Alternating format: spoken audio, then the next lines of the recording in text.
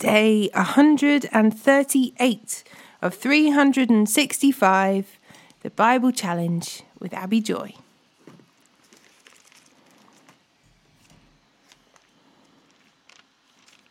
Psalm 63, verse 1 to 11.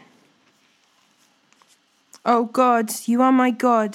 I earnestly search for you. My soul thirsts for you.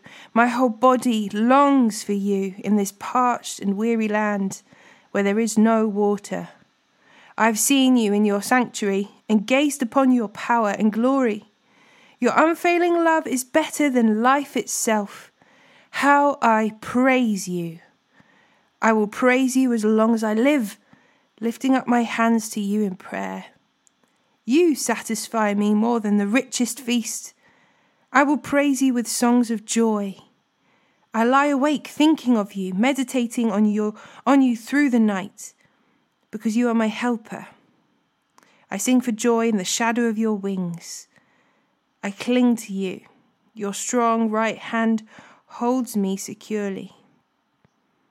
But those plotting to destroy me will come to ruin. They will go down into the depths of the earth. They will die by the sword and become the food of the jackals. But the king will rejoice in God. All who swear to tell the truth will praise him, while liars will be silenced.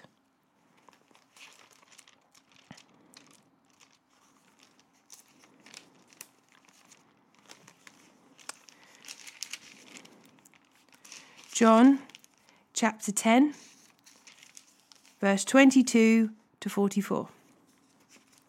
It was now winter, and Jesus was in Jerusalem at the time of Hanukkah, the festival of dedication.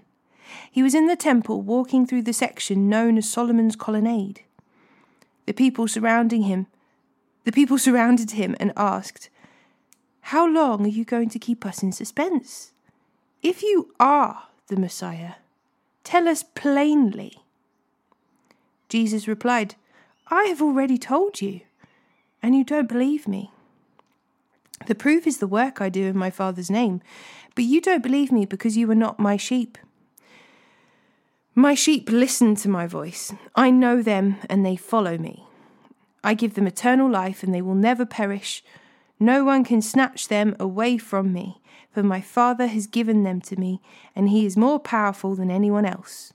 No one can snatch them from the Father's hand. The Father and I are one." Once again, the people picked up stones to kill him. Jesus said, "At my Father's direction I have done many good works. For which one are you going to stone me?" They replied, "We're stoning you, not for any good work, but for blasphemy. You, a mere man, claim to be God." Jesus replied, "It is written in your own scriptures that God said to certain leaders of the people, 'I say you are gods,' and you know that the scriptures cannot be altered. So if these people who received God's message were called gods, why do you call it blasphemy when I say I am the Son of God? After all, the Father set me apart and sent me into the world. Don't believe me unless I carry out my Father's work. But if I do his work, believe in the evidence of the miraculous works I have done, even if you don't believe me. Then you will know and understand that the Father is in me and I am in the Father."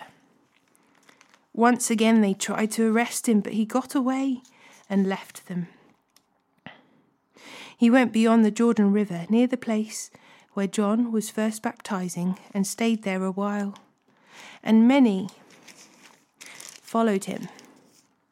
John didn't perform miraculous signs, they remarked to one another, but everything he said about this man has come true.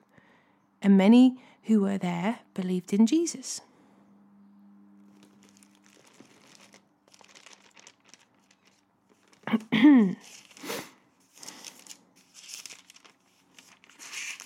(1 Samuel chapter 1, verse 1 to chapter 2, verse 26.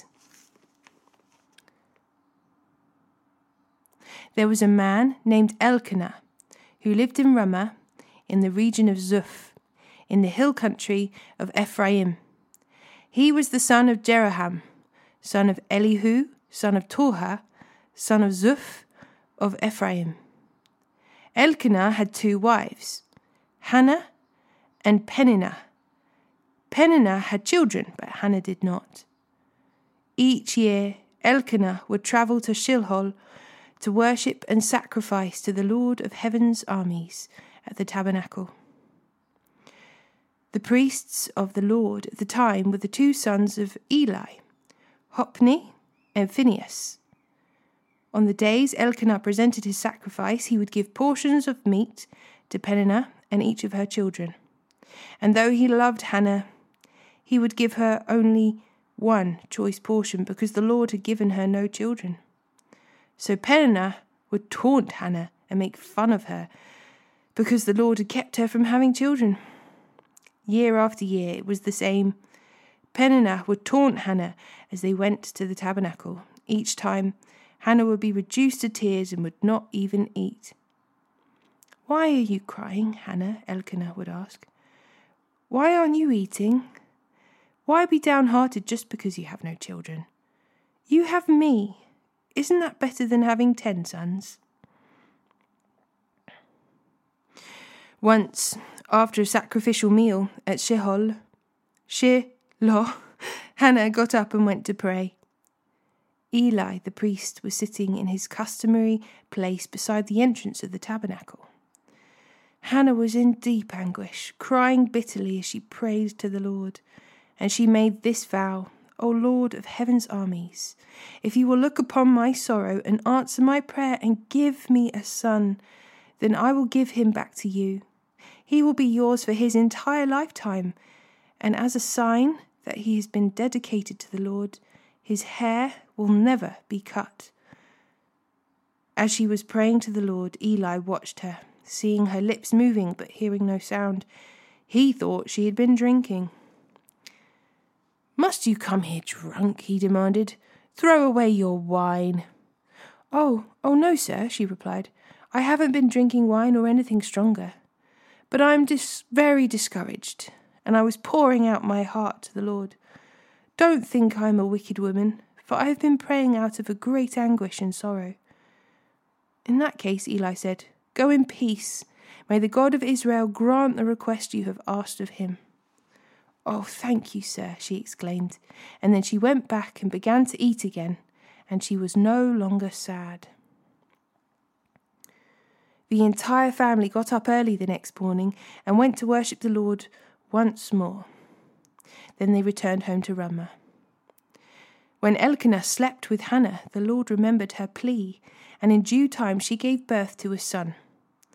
She named him Samuel, for she said, "I asked the Lord for him." The next year Elkanah and his family went on their annual trip to offer a sacrifice to the Lord and to keep his vow. But Hannah did not go. She told her husband, "Wait until the boy is weaned, then I will take him to the tabernacle and leave him there with the Lord permanently." "Whatever you think is best," Elkanah agreed. "Stay here for now, and may the Lord help you keep your promise." So she stayed home and nursed the boy until he was weaned. When the child was weaned, Hannah took him to the tabernacle in Shiloh.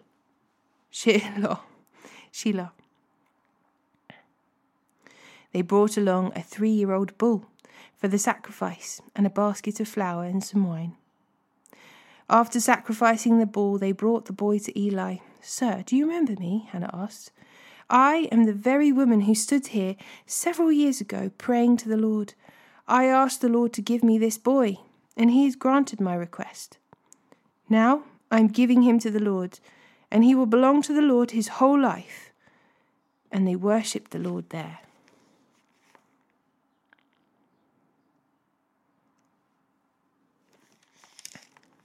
Hannah prayed, "My heart rejoices in the Lord. The Lord has made me strong. Now I have an answer for my enemies. I rejoice because you rescued me. No one is holy like the Lord. There is no one besides you. There is no rock like our God. Stop acting so proud and haughty. Don't speak with such arrogance, for the Lord is God who knows what you have done. He will judge your actions.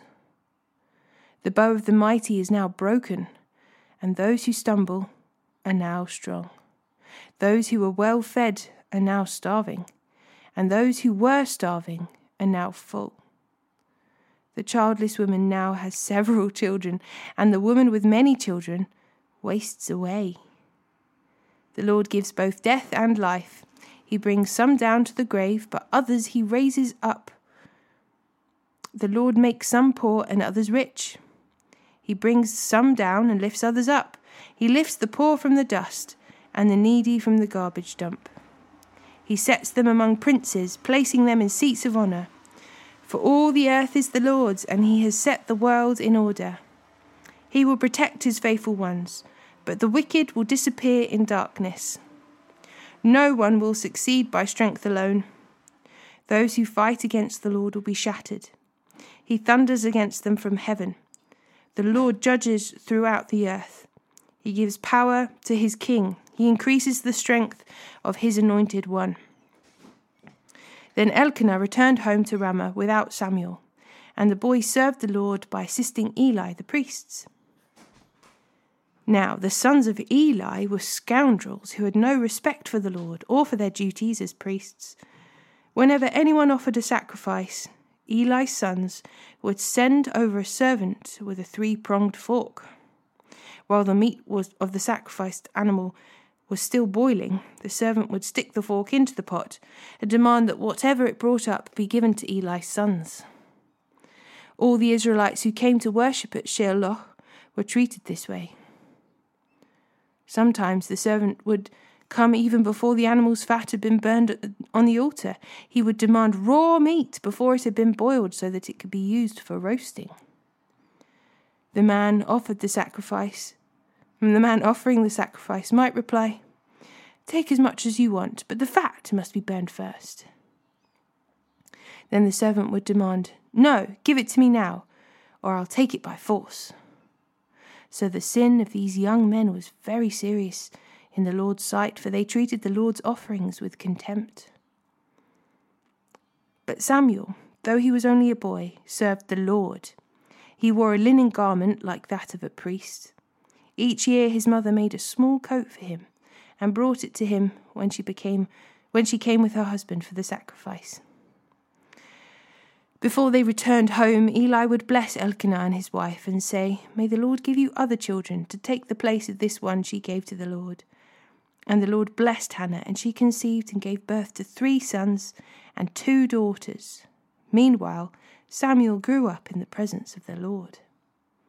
Now Eli was very old, but he was aware of what his sons were doing to the people of Israel.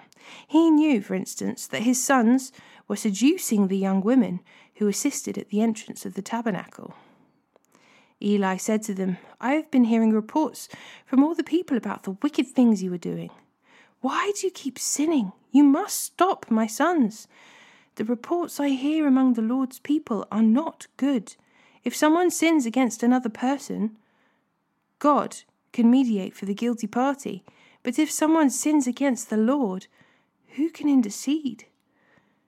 But Eli's sons wouldn't listen to their father, for the Lord was already planning to put them to death. Meanwhile, the boy Samuel grew taller and grew in favor with the Lord and with the people.